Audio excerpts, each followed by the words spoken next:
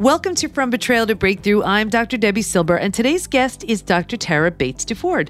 And Dr. Bates DeFord has engaged in extensive work and research in familial relationships, family trauma, and dysfunctions. She's known for her work with traumatic experience and symptom reemergence. With nearly 20 years in the field of behavioral sciences, she's been instrumental in her work with stabilizing families, helping individuals and families navigate the challenges of mental illness, as well as victims of abuse, trauma, reprocess the memory of trauma in a manner that no longer paralyzes nor interferes with daily functioning.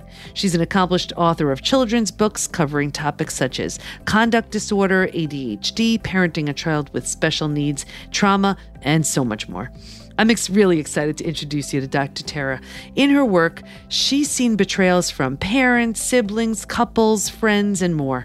Dr. Tara will be sharing some of her stories, along with an activity I found really interesting to help face a betrayal and to understand it in order to heal. She's a relationship expert, and I just can't wait to introduce you to her. I am so excited to have Dr. Tara Bates DeFord with us today. She is a relationship expert and just does incredible work with helping couples heal, parent-child relationships, sibling relationships, and so much more. Welcome, Dr. Tara. We're just so excited to have you today. Thank you. So you've done so much work with couples and just all types of relationships as it relates to betrayal. Can you share a few just maybe experiences or partnerships or something that really resonated? How did they come in? And by the time you were done with them, how did they leave? Usually for my couples, they come in at the breaking point when it's almost, the relationship is almost irretrievable.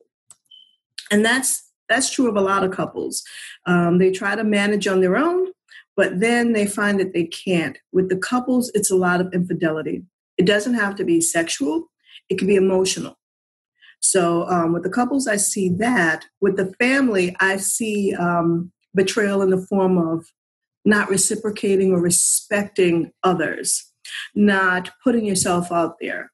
For example, in a family, one member may be going through financial and emotional crisis, and you see that family member to kind of step in and help and really kind of support them through it. But when they're going through something, that family member is nowhere to be found.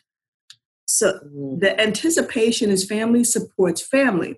But when the tables are turned, it just doesn't seem like it works out right.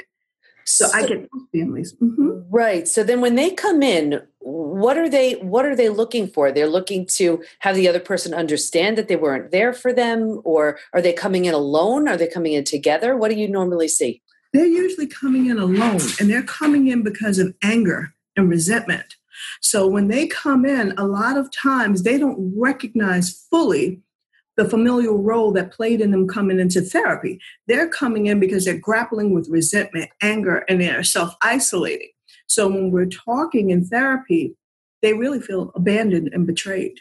Mm-hmm. So we get to the cusp of that and them understanding, hey, sometimes you have to love people from afar.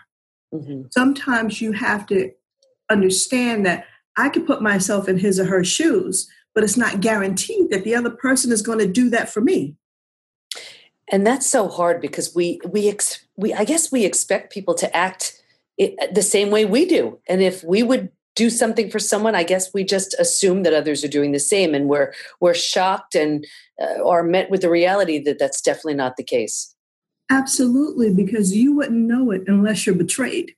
Mm-hmm. You assume that it's going to be reciprocal. When you're going out of your way to help someone, especially a family member, you think that family's tighter than anything else.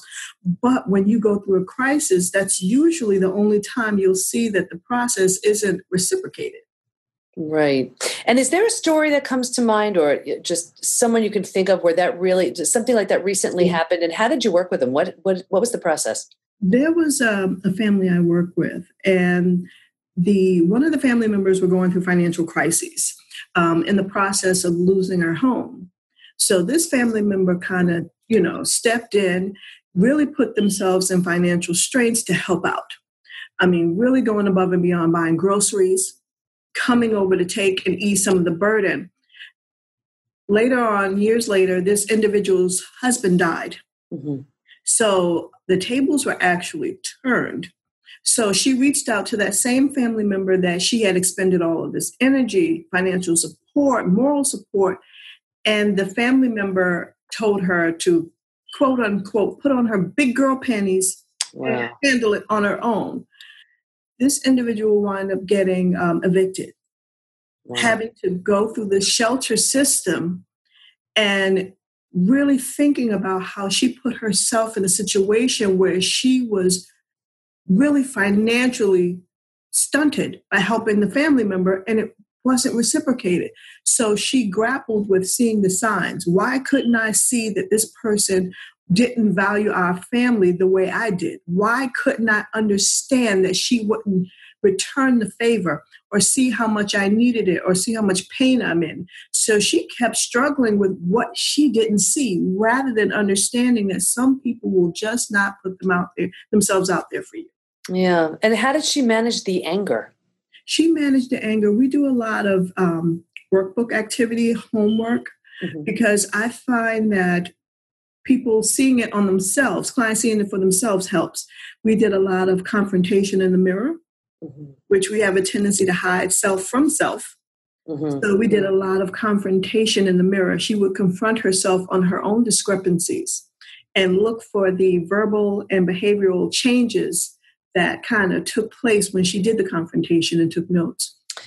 And, it's so interesting you say that, because I have so many clients who come in and they have a really hard time looking at themselves in the mirror, just even to get to that point where they can. Is challenging. Absolutely. And the first time I told her to take notes of when she averted her eyes away from herself. And she found that during the difficult conversation she was having with herself, she would look over and to the left, downward. And she found that she couldn't even meet herself in the eye because she knew what she was saying wasn't entirely true. She was trying to convince herself that this person wanted to help but couldn't help. Oh, wow. So it's really a way of digging deep and getting to the truth, looking into your own eyes. Absolutely. Wow, that's beautiful. So then what happened? How did she resolve it? She resolved it by a lot of homework and recognizing that sometimes you give money and give help away without the expectation that it's going to be reciprocated. She needed to understand that certain people will never put themselves in your shoes. You can still love them, but it doesn't mean you have to compromise yourself in order to prove that you're a strong and supportive family member. Sometimes words of encouragement work just as well. And, there's that saying, if they knew better, they'd do better. So absolutely. That may be a case of that right there. So tell us another story. Was there another example of either a family member, either siblings or parents, or then we can go to partners? Yes. Siblings are really interesting. I've found, especially with female siblings, there's a lot of competition going on. It was interesting. I guess it's the people that present themselves in my office. Say, for instance, the siblings, they kind of try to outdo one another. One wants to be seen as the angel of the family while depreciating and putting down the other one.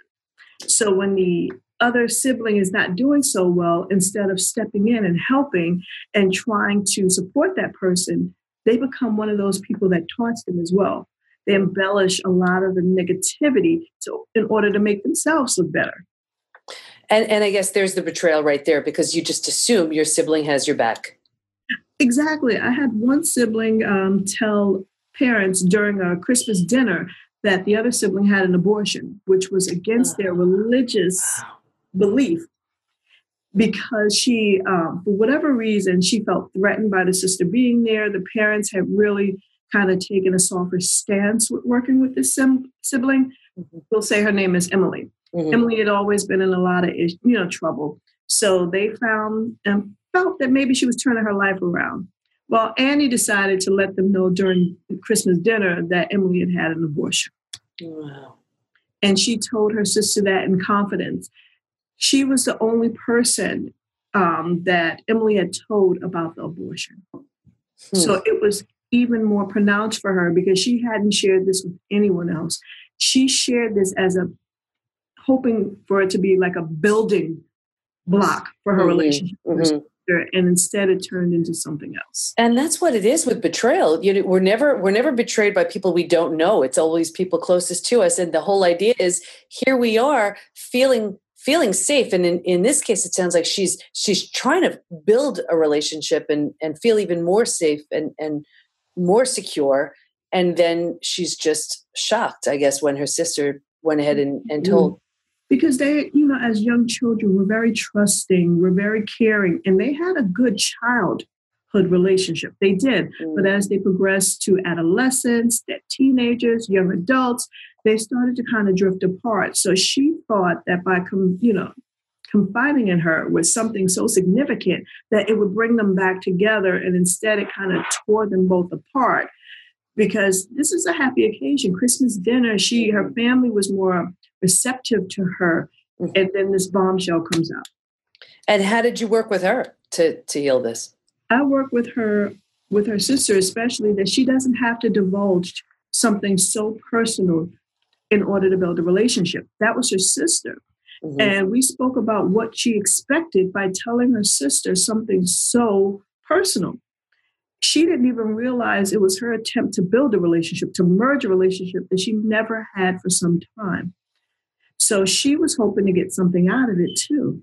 Mm-hmm. So we discussed ways of building relationships, but that doesn't mean you have to tell someone something so personal, even a sister. Right. And I think we assume when it's about building relationships, how do we get close to one another? It is by trusting them, I guess, to the point where we do feel more comfortable sharing things that we wouldn't share with just a random person we meet. Yeah, because we have more at stake with the person that we have a relationship with, like family, romantic. If someone else on the outside betrays us, it's really not that big of a deal, because at the end of the day, part of us almost feels like we're expecting it because we don't hold them to the same standards as we do a family member or a romantic partner. Right. So you shared, about people coming in individually to work on something. Can you give an example of, let's say, a couple or even siblings or something who came in together with I guess the intention or the hopes of understanding each other and coming to some resolution after a betrayal? Usually with the large families I work with, they come in because mom and dad are fighting. And then you have the whole triangular situation where the kids are fighting. Mm-hmm. So the kids kind of take the strain off the marriage because the parents get an opportunity to focus on the kids rather than their relationships. Mm-hmm. So what I work with the family on is getting them to understand that the kids are mirroring their behavior. Like I had a brother and sister fighting almost in the same way as the married couple were. And the parents couldn't understand the connection. They were really hateful towards one another, saying things that were really spiteful. And the parents actually, during our session, asked, I don't even know where they get that from. Do you know where they get that from? Mm. So it was like, well, they're acting out the two of you because this is what they've learned. They've learned in order to convey pain and sadness to a family member, I'm going to hurt you so you can feel what I'm feeling. Right. Did you not, and my thinking is, I want you to fight. And I encourage them sometimes to argue, even about something trivial, so they can get an idea of what it looks like and what their kids are getting from that. Now, the kids are arguing. What do you see when the kids are arguing? What does that look like for you? Did that not seem hateful? Wasn't that in response to his or her own pain? So getting them sometimes to look from the outside in gives them a better understanding of how to work from the inside out. Yeah. And did they see it once you pointed it out to them? Oh, yeah. It took them a while because they assumed that was normal sibling arguments, normal sibling fighting. But when they took a deeper look, no sibling says, I hate you, you're disgusting. And the types of wording that they use were the words that they heard from their parents. So they began to understand that it went deeper than their couples arguments. It went into a family that started to take sides. Daughter sided with mother, the boy sided with the father, and it began to have these teams that would randomly attack each other whenever they weren't feeling the way that they felt that they should. Right. Wow. Okay. So tell us about a couple now. Tell us about a couple that came in after a betrayal experience. How did they come in? How did they leave? Well, they came in arguing, and they came in what we call the stuck state. They kept fighting the same old fight, hoping for a different result. And every time they fought, they brought up the infidelity. I had a husband who had a work wife, and we spoke about that. He didn't see the issue with having a work wife. He would say, oh, this is my wife, but this is my work wife. So what happened was they began to blur boundaries. And what took a toll was because he started telling the work wife intimate details of his actual wife. Like, oh, she doesn't cook, she doesn't clean, she doesn't support me when I try to engage in different endeavors.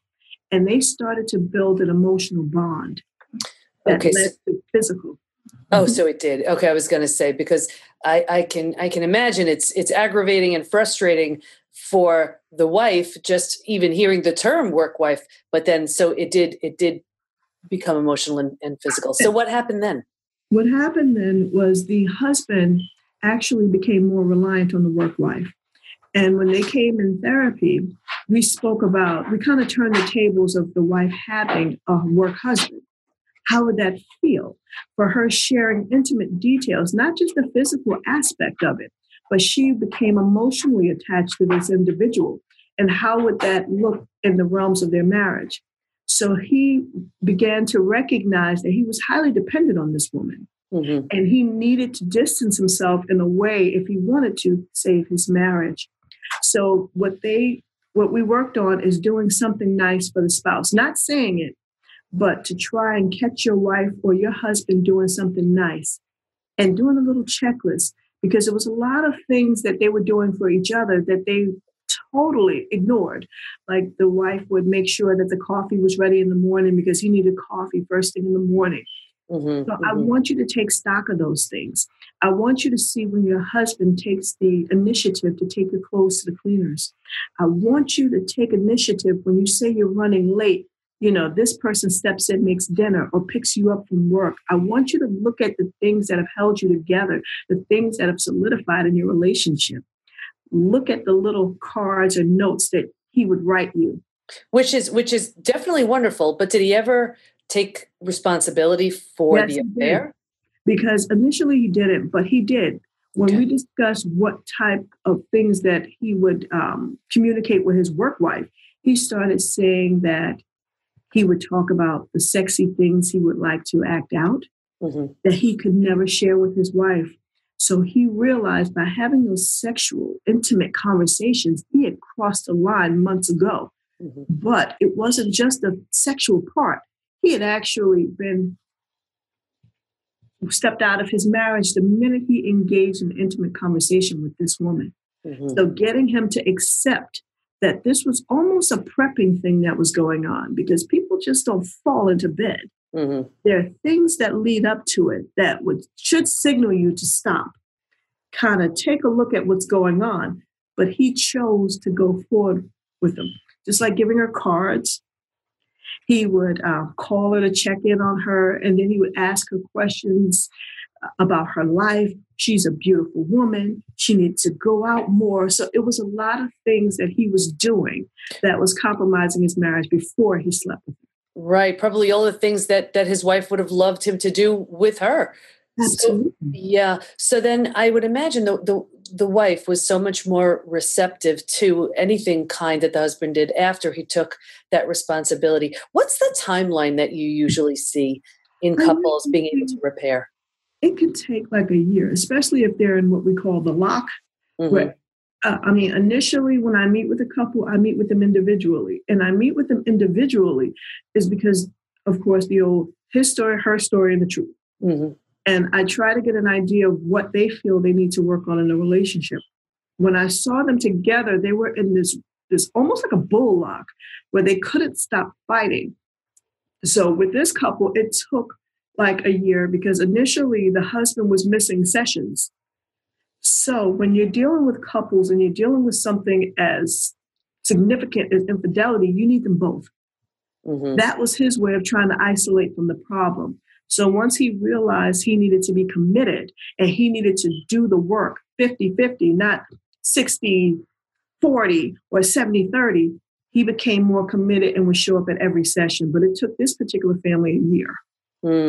And what would you suggest to somebody listening right now who's struggling? They may have just discovered their betrayal, or maybe on the other side of it, the one who betrayed. What do you suggest? I would suggest that they try and reach out to an impartial professional sooner rather than later. Trying to resolve the problem when you're in the middle doesn't help, because usually you can't see beyond your own pain or your own insecurities, sadness, or your own guilt. Mm-hmm. Typically, when people come into couples therapy, it's at the point of brink, and most marriages won't survive at that point. What we work with them on then is trying to disentangle themselves in a way that doesn't hurt the other party, whether it's custodial, a marital agreement, but you need to get in as soon as you start having negative feelings. Mm-hmm. Mm-hmm. Okay. And what would you, before we wrap up, anything you'd like to make sure that everybody listening knows? Yes. You can follow me on Psych Central, the Relationship Corner, where I give out advice regarding my relationship articles. It's free. The articles are completely interactive.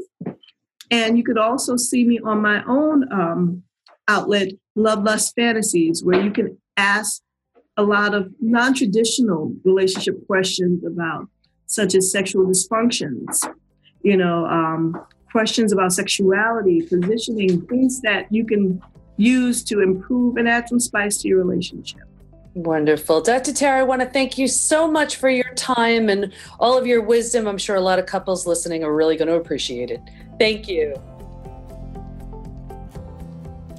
I want to thank Dr. Tara for being on the show today, and I'll have all the links of where to keep in touch with her over at pbtinstitute.com/podcast. So here's my biggest takeaway.